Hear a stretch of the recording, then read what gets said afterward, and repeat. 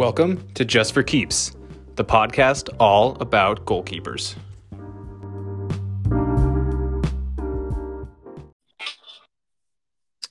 Hello, everyone, and welcome to another episode of Just for Keeps, the podcast all about goalkeepers.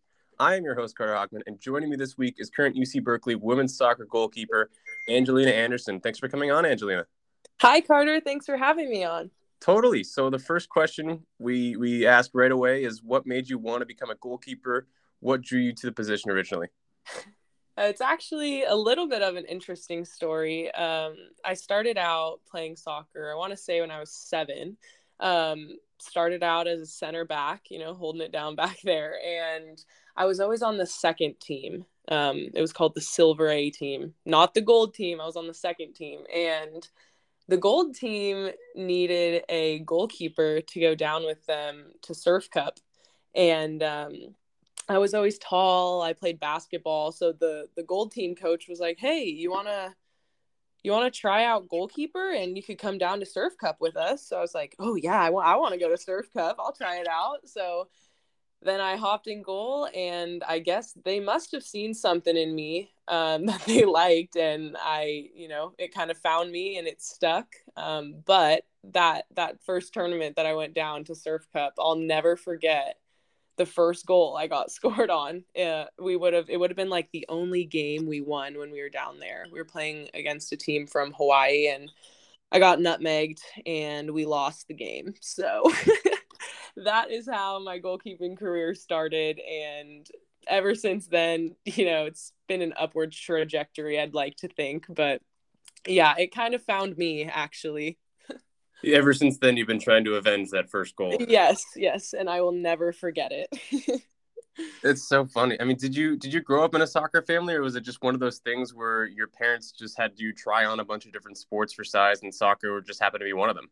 Yeah, I did not grow up in a soccer family, but both my parents played college sports. My dad played football at the University of Iowa, and my mom ran track in college. And they were both bodybuilders and fitness competitors, so there was definitely an athletic component. But my mom and dad, I think when I was younger, they were just I was in gymnastics, I was a dancer, I was a horseback rider. I just was trying everything under the sun. And then I think one day some mom in the community was like, hey, Mrs. Anderson, you should have Angelina try soccer. And she's like, what's soccer? And then I guess I hopped in there and the shoe fit, and that's how I got into it. But I played basketball for a long time too, which I think the basketball skill set has translated a lot over to my goalkeeping. That's something you do hear pretty often amongst goalkeepers who played a bunch of other sports, is that basketball tends to be the skill set that's the most transferable.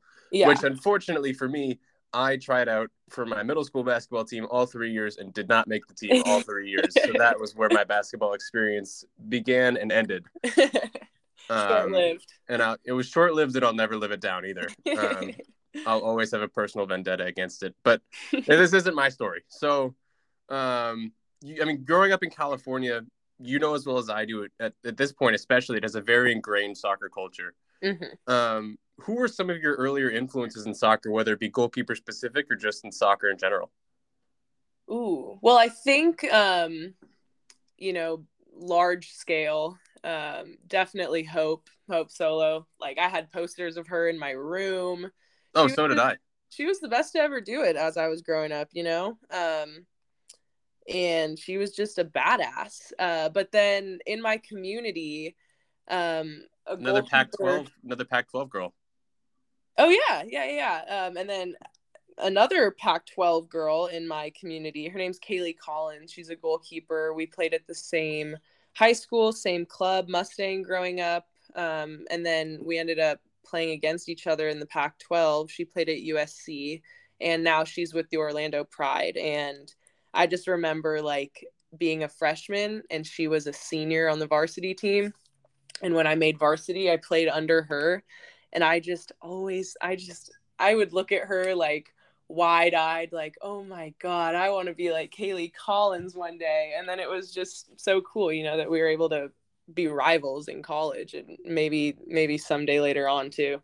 That's so funny that's sort of your situation. I mean, even that reminds me of not, it's not too similar, but it reminded me of, I had a high school rival for 2 years, and then we ended up being college teammates for 3 years. Oh yeah, that's awesome. And he's one of the better guys I know in soccer, and so that's really funny that you mentioned that. But back to the story here. I mean, we've seen the rise of in coverage of women's soccer rightfully skyrocket over the last 20 or so years. I mean, but do you remember what it was like growing up as a kid? I mean, did that influence you? Did that or drive you at all? And does it continue to drive you today?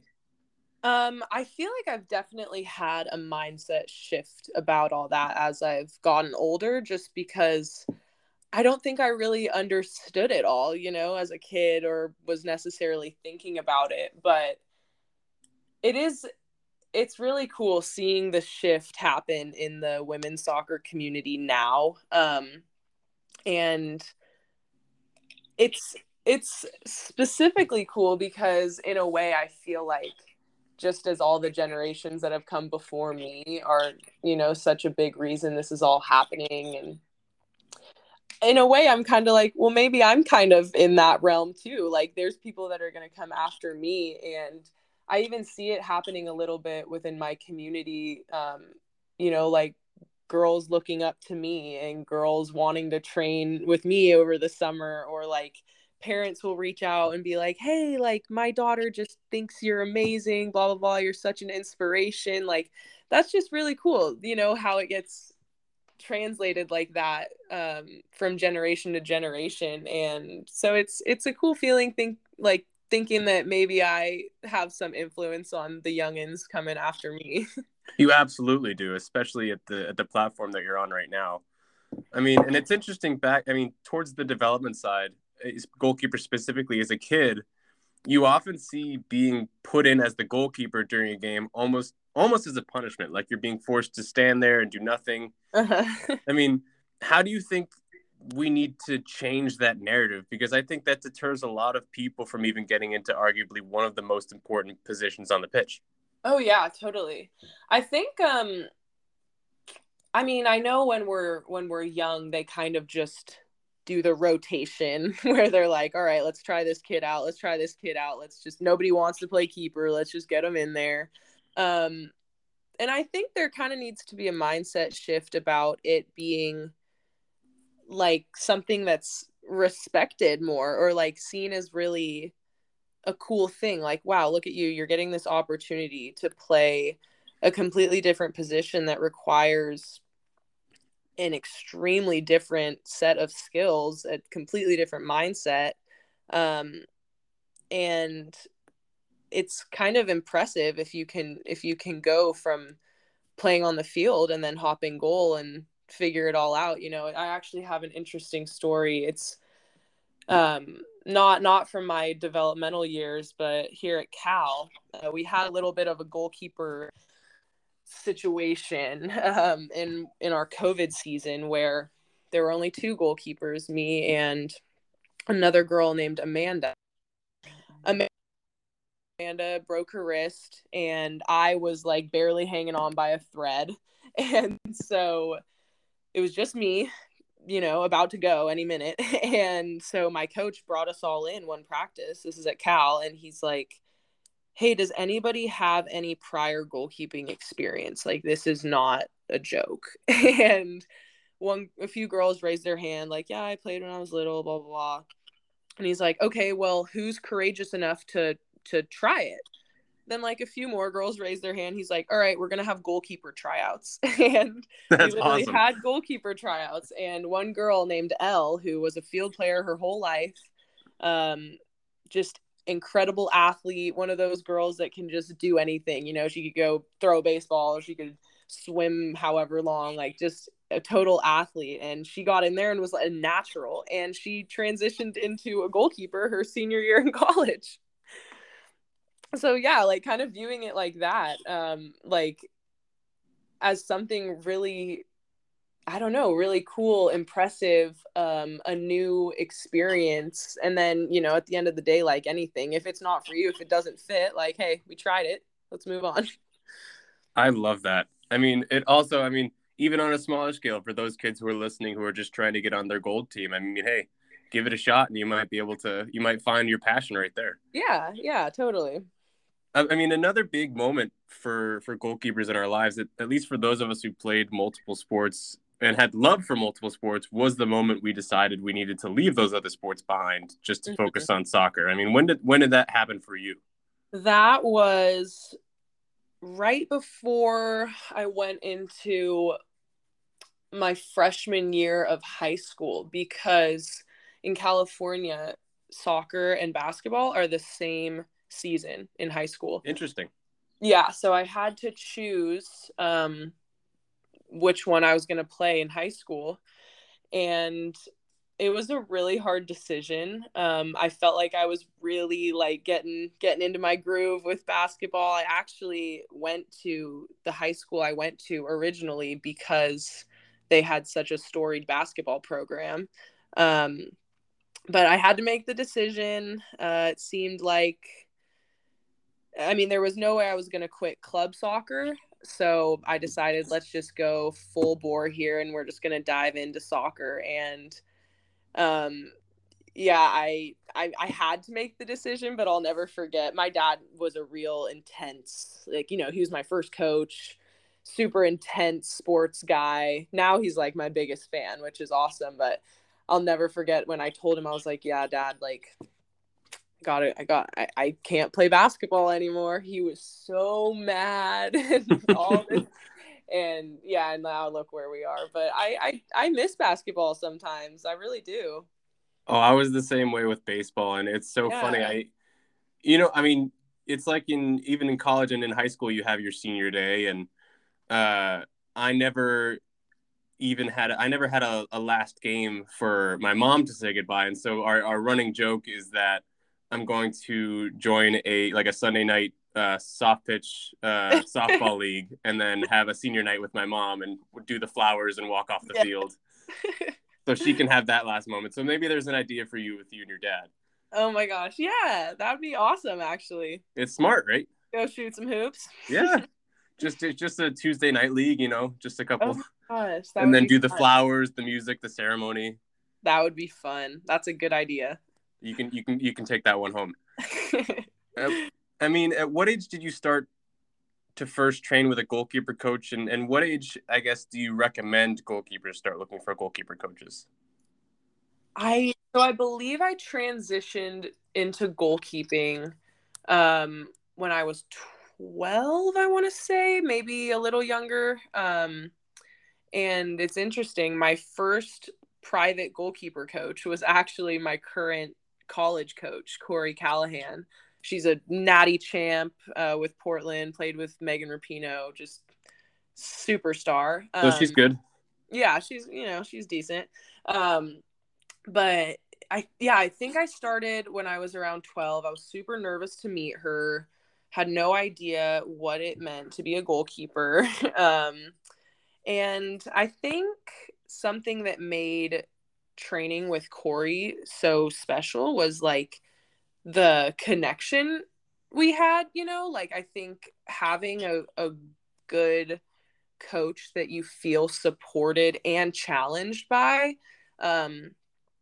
you know, in a way that makes training enjoyable is really important for young people. I mean, it's important as you continue to play and develop, but I think that was a really, really big piece of me like enjoying that beginning process. And I would say, as far as what age I would recommend, I mean, I think as soon as you kind of know that you're going to be transitioning to a goalkeeper full time, because I know like like I said earlier, when we're young, everyone's kind of rotating in and out of that keeper spot. So I don't think there's a point to necessarily jump into private training when you're just rotating in and out. But definitely when you kind of know that you might be sticking in the position for a little while. But on the other hand, I think it's super important that goalkeepers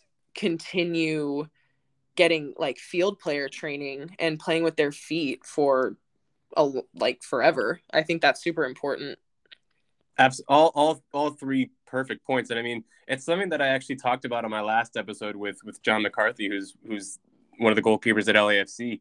Mm-hmm. And he was like, you know, we really agreed, and I think you'll agree as well, that if you find a coach, you have to be able to get along with that coach. And like if you have a coach that, you know, is working you and working you and working you, but you don't get along, or they don't really support you and they're just in it for the money, you're not going to want to work for that coach. Yeah. And you're not going to ultimately end up developing to a potential that you could reach had you found a supportive coach.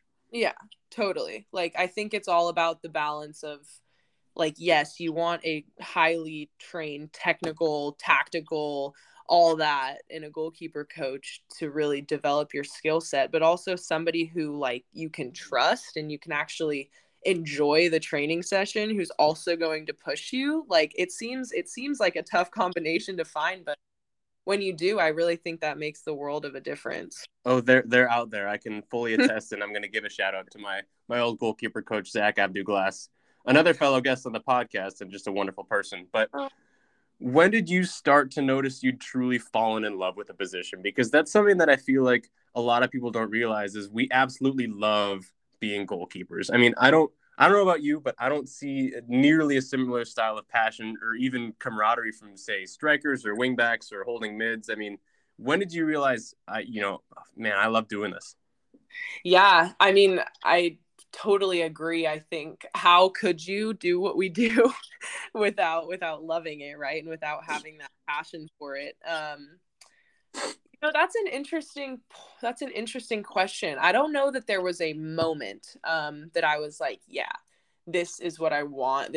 I love this. I think that kind of slowly came with just the repetition of this is who I am kind of thing. But I would say that I grew so much more confident and comfortable and excited about my role as a goalkeeper once I started with the national team. So like sophomore year of high school.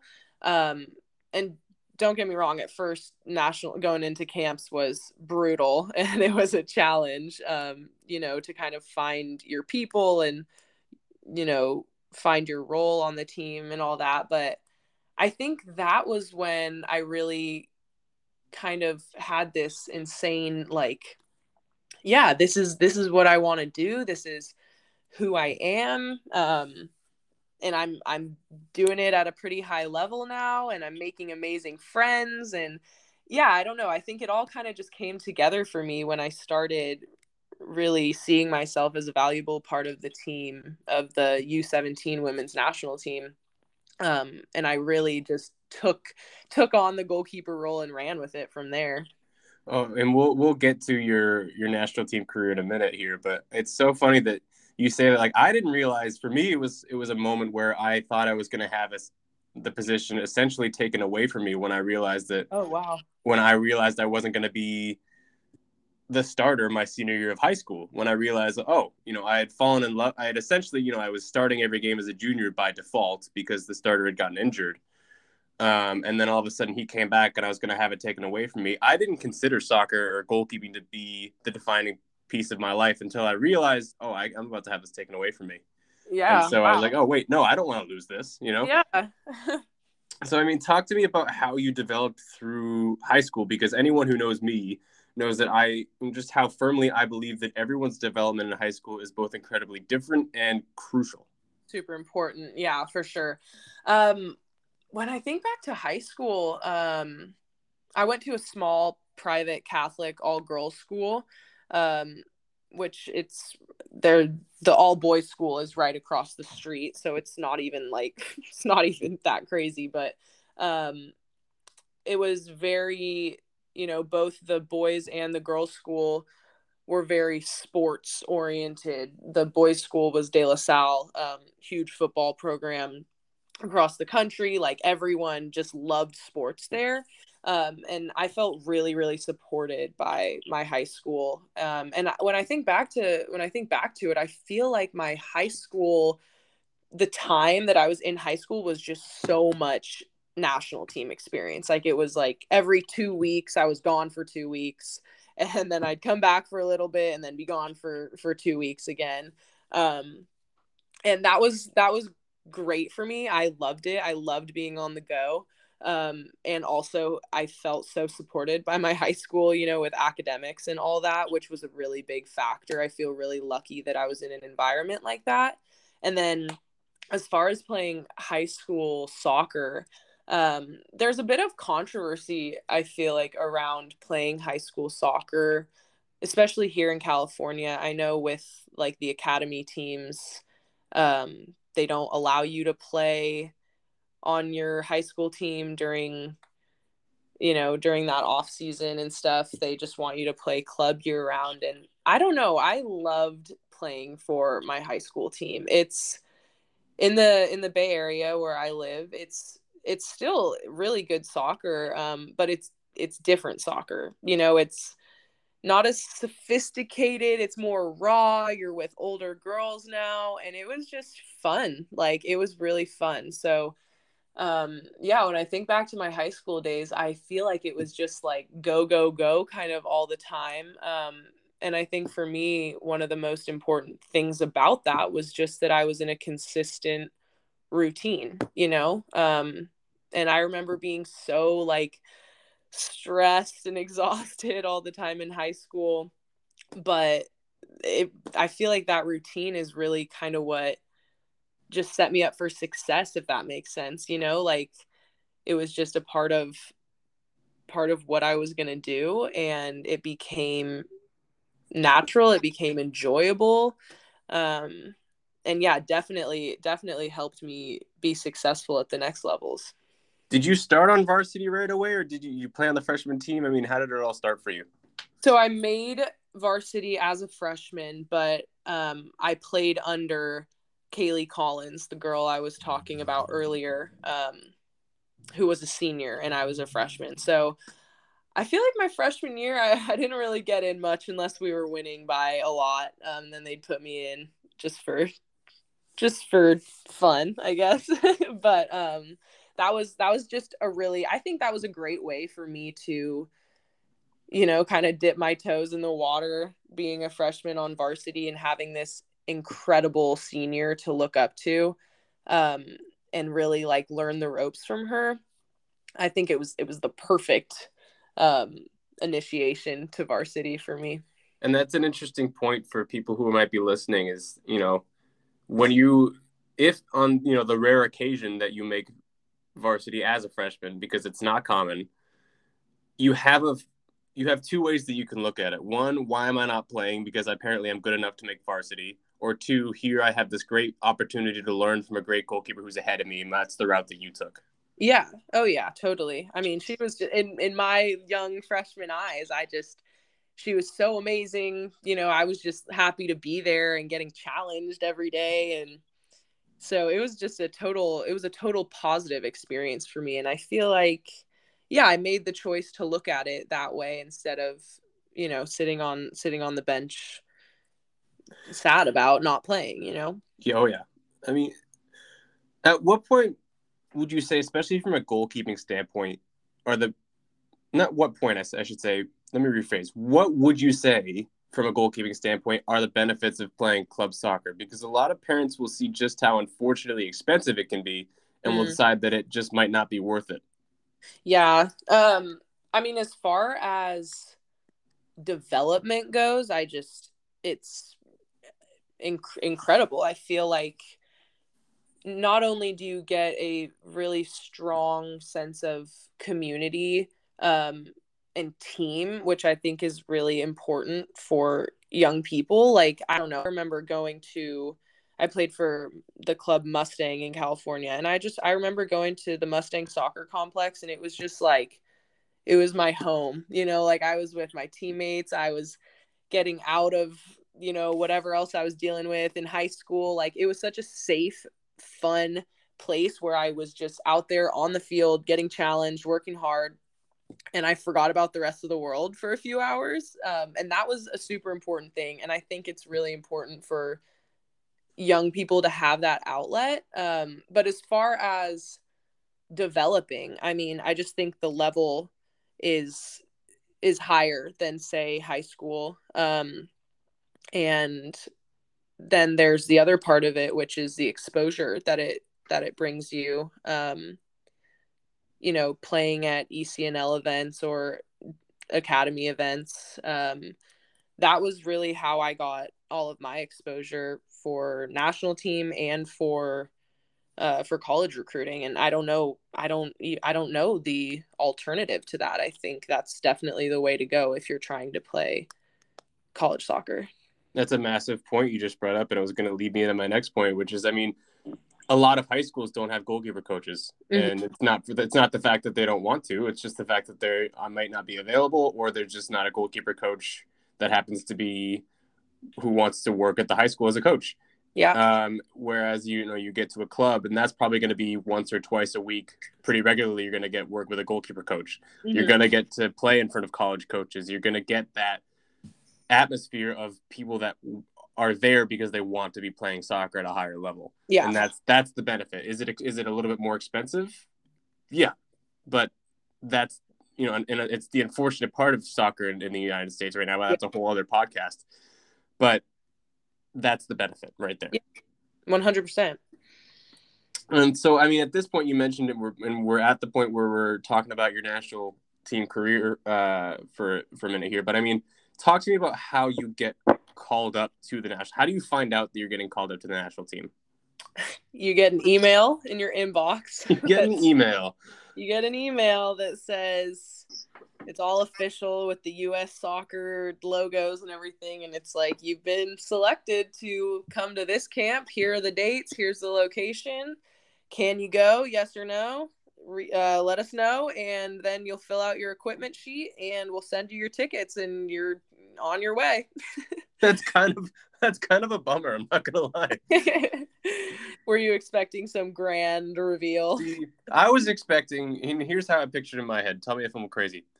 For me, remember those infomercials where they would walk up to your house with the camera and the giant check and the balloons saying that you won $10,000 a week for the rest of your life? It's not like that? No, you're crazy. It's not like that. U.S. soccer needs to step up its game, because if it was an email, I'd say no.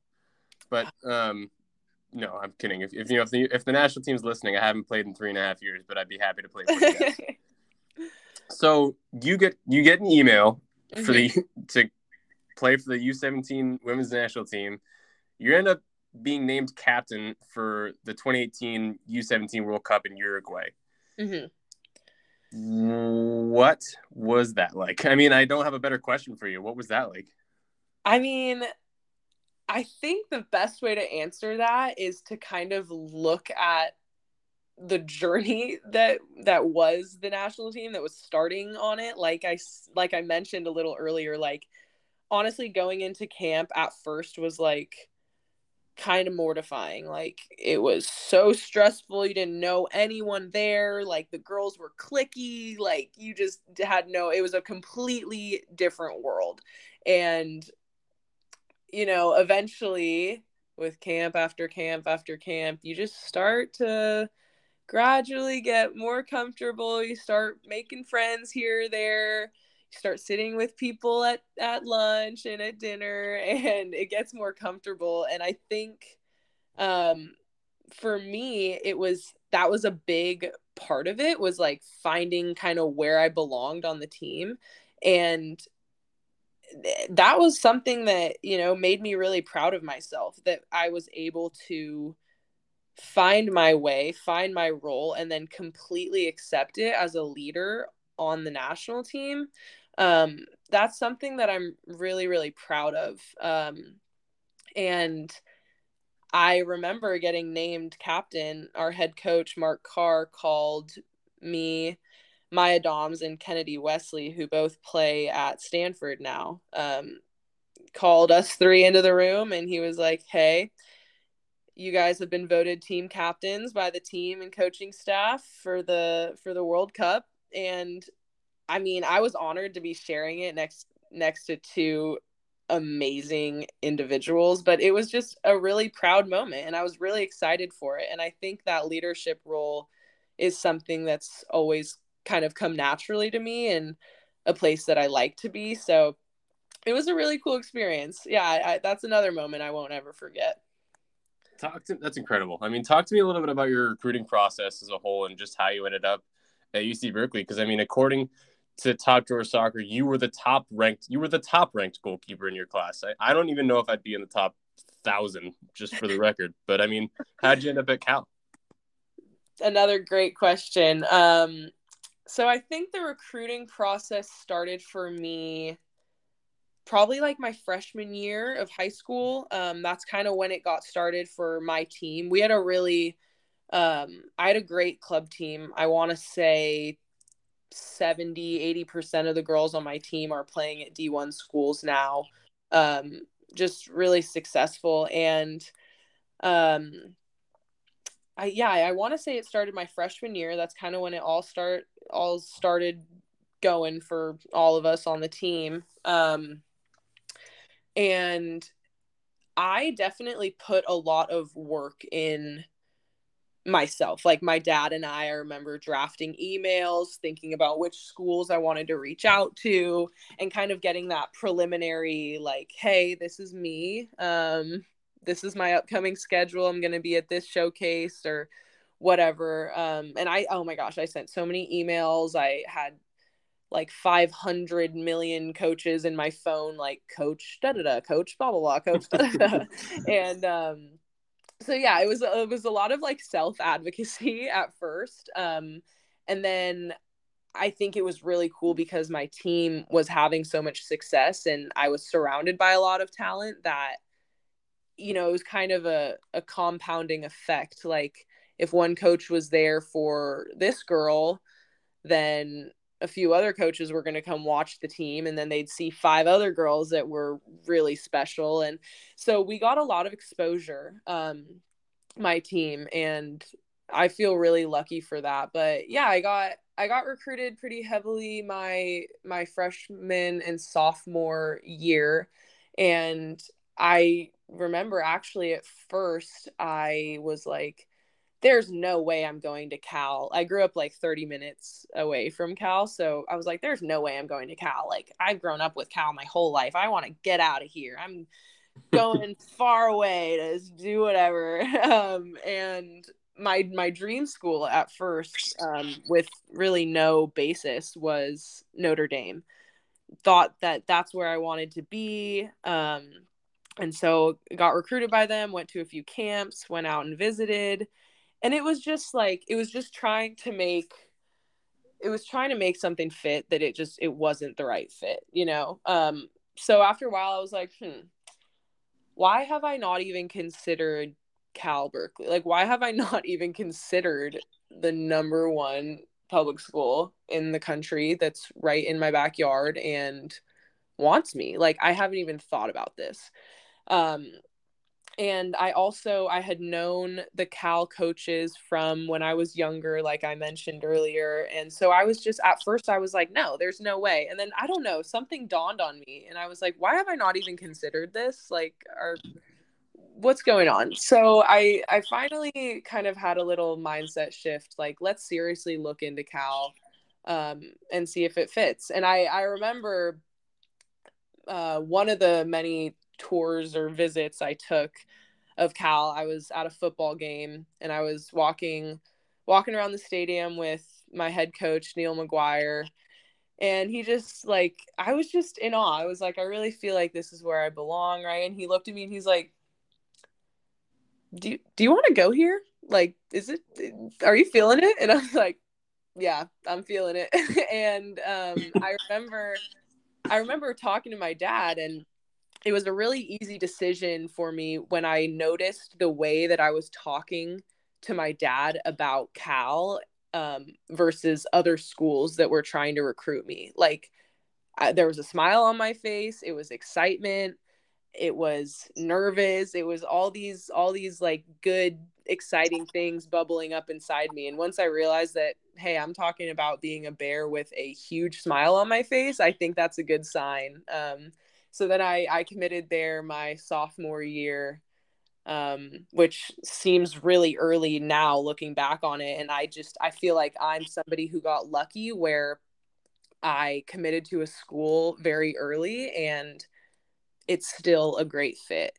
And I think that's something that, might kind of need to be altered as we move on, because, you change a lot from your sophomore year to your freshman year of college. And I think people need to really, really consider that the school they commit to when they're that young might not be what they want when they're older.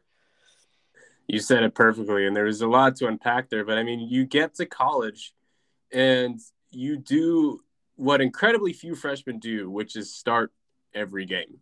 I mean, how are you able to make that physical and mental leap right away? Because a lot of kids, when they get to college, just don't do that. I'm sure you can attest.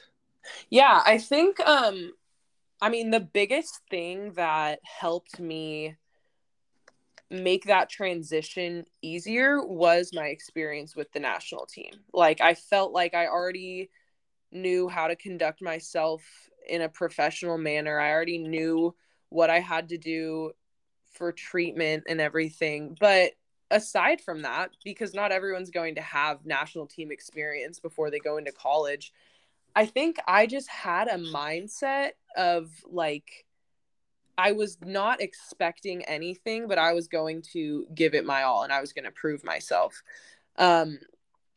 And it started for me preparing that summer. Like, I remember my mindset going into my freshman year was just, I'm going to be the fittest I can be. I'm going to pass the fitness test. Like, that's in my control. Everything in my control, I'm going to make sure that I have it down.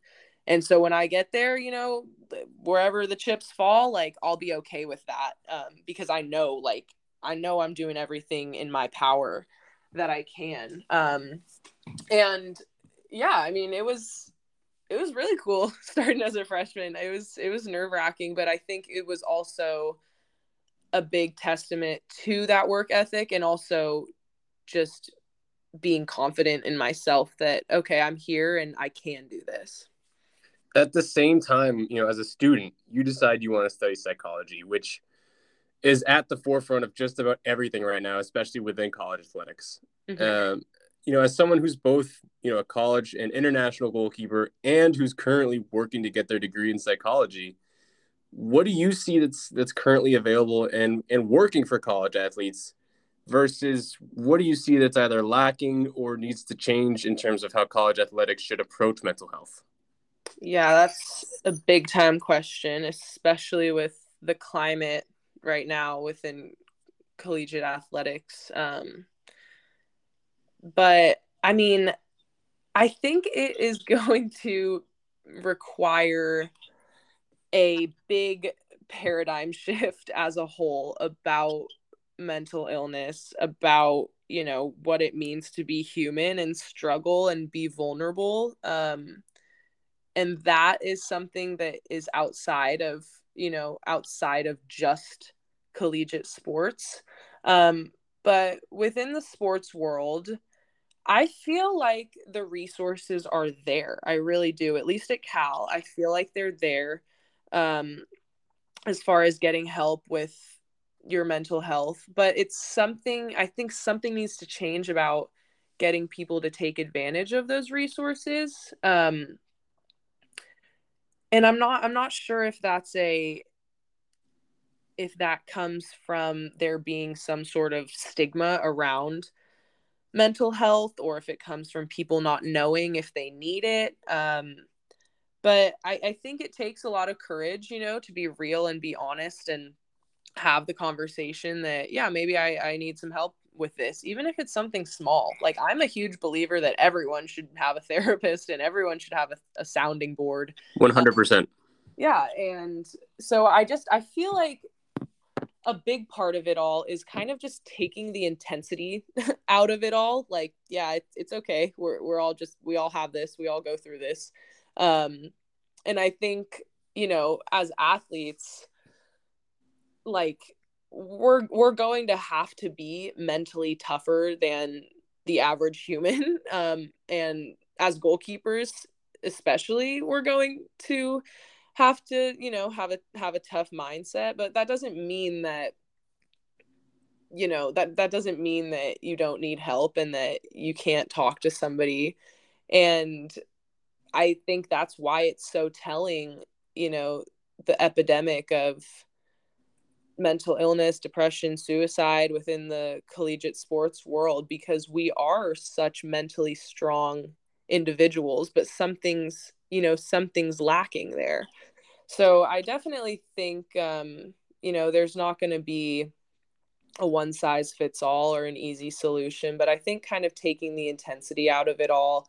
And if people can just start coming from a place of understanding that we're human, we struggle, it's cool, like that happens. And if you need help, like, let's get you help, let's have you talk to someone. I think it's going to require that kind of mindset shift about what it means to be real and open and vulnerable. All phenomenal points. And you kind of beat me to the punch with this next point that I wanted to make. And it's that goalkeepers, we already go through a tremendous amount of mental hurdles and obstacles, whether that be from the outside looking in or most of it, primarily from our own minds. I mean, what are some mental hurdles that goalkeepers go through on a regular basis that maybe most fans might not realize? And what are your best strategies for handling them? Oh, yeah. I mean, I feel like if you're not a goalkeeper, unfortunately, there's no way you can fully understand what it's like to be one. We really are a rare breed. But a lot of being a keeper is, you're isolated. You're kind of on an island. You're in a literal different color than everyone else out there. But I feel like one of the biggest mental hurdles that goalkeepers have to deal with is just being in a constant state of vulnerability in which you must succeed. Like there's no second chance, and that's a lot of pressure. It really is, in a spot that you have to somehow find comfort in and confidence in. And that's a challenge. I mean, I'm challenged with it still every single day. And I think something that goes along with that is I think most goalkeepers are extremely hard on themselves. And I think most of us are perfectionists. And that's something I'm currently dealing with, is just how can I kind of flip the narrative about myself when something doesn't go perfectly, or even if I fail, like how do I flip that narrative in an efficient way that I can continue being successful? Because I think we all know once you get in that negative headspace, it's kind of a downward spiral from there. So I think it's a lot about being able to find the confidence in that vulnerable space, which is really tough and it's a challenge, but it's so rewarding, when you're kind of able to thrive in that uncomfortable spot. Oh, the payoff is incredible. And it's one of those things where people don't realize how hyper-focused we have to be for 90 plus minutes too. Oh, yeah. I don't think they realize just how exhausting that actually can be. And the only way I can really liken it to is after, how you're so exhausted after driving for 2.5 hours. Totally. It's like, why am I so exhausted? I didn't really do anything necessarily, but I'm so tired. It's like, well, you were hyper focused on the road for 2.5 hours, making sure you didn't crash. Yeah. So I kind of think about goalkeeping through a psych lens. In one of my classes, we really discussed in depth the fight or flight response and how your body is what your body's doing when you're in that stressful spot. And we are just in a constant survival mode out there. And so I think after a game, you're gonna be exhausted.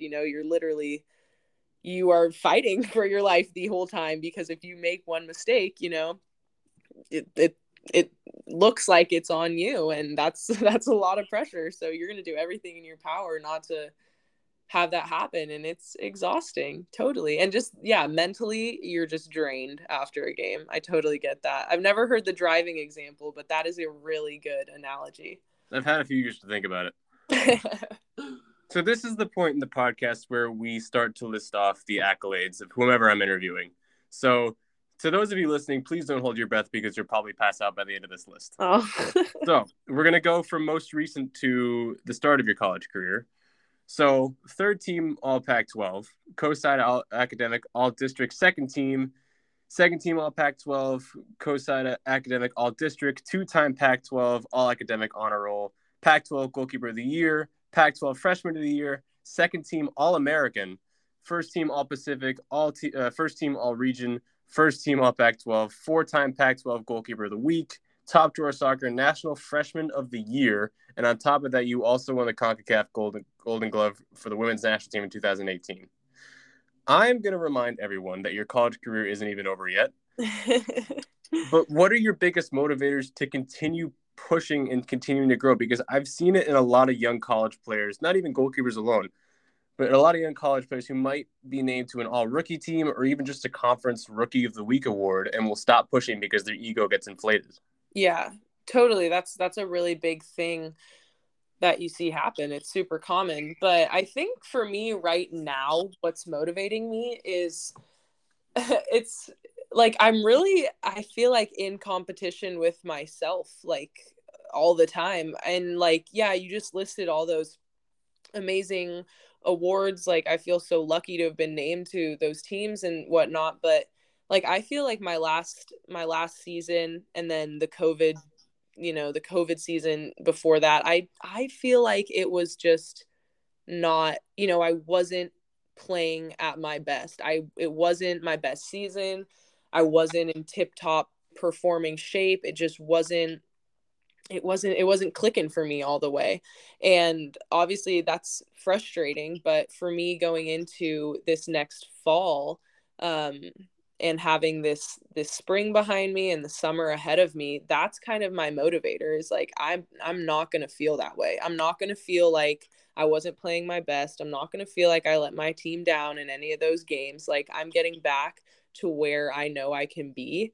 And I think that's what's really motivating me right now, is like, let's be better than how we were last season. Even though, the accolades, whatever, they can say whatever they say, but I think yourself best, and when you're pushing and when you're playing at your hardest, and when you're really reaching that standard that you've set for yourself. And so I think I'm motivated to get back to that standard. So you guys heard it here first. That is not her at her best.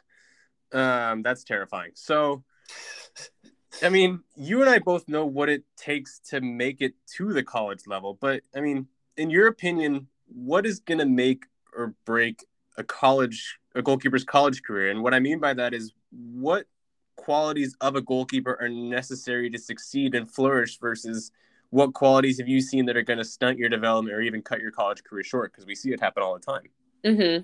Yeah, I think, specifically with goalkeeping, with technical elements of goalkeeping, even tactical elements of goalkeeping, I think the ability to own your box and be a beast in there and instill fear in the other team about coming into your box, especially in the women's game, because set pieces are so crucial. They win and lose games all the time. I have been on the bad end of that many a time, and I really think a huge part that young female goalkeepers can develop is how to own your box, not only vocally but physically dominate your box, extend your range, don't be afraid to take some people out, and really own your space. And that's something that I've had to really improve on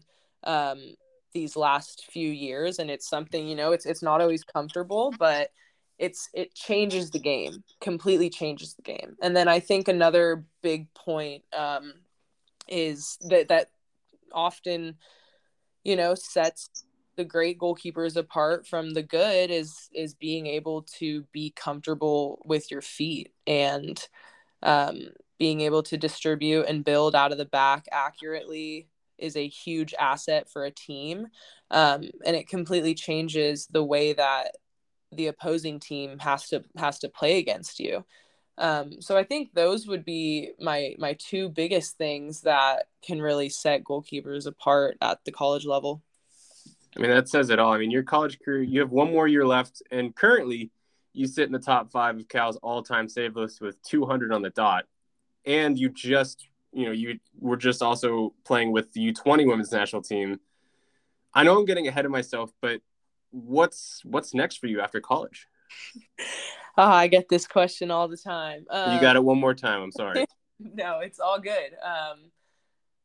For me right now, I'm definitely considering playing professionally after college. I'm going to take my extra season of eligibility from the COVID year. So I'll be at Cal one extra semester. And then from there, right now where I'm sitting, school is my number one priority. Like as it should be. Yep. Yeah, I'm graduating, I'm getting my degree. That's my number one priority, but I'm definitely considering, continuing on with my soccer career, whether that's in the United States or abroad. But I haven't come to any concrete conclusions about it yet because I don't know how I'm going to be feeling at that point when I'm ready to go off into the real world, So definitely an option and a consideration that I feel really lucky to even be able to consider that, But I'm going to cross that bridge when I have to, but I can only keep saying that for so long, So it's definitely something I think a lot about. But these are not bad problems to have, So I feel really lucky that I can even think about playing pro afterwards. We'll see. Yeah, I mean, I thought about it too, but then that thought it was a really, really brief thought. It came and left my head. But Angelina, I want to thank you so much for taking the time and hopping on the podcast today. Thank you, Carter. I've had an awesome time speaking with you. Absolutely. Guys, this has been yet another episode of Just for Keeps, the podcast all about goalkeepers. Thank you so much again to Angelina Anderson for coming on. I have been your host, Carter Hockman. We'll see you next time.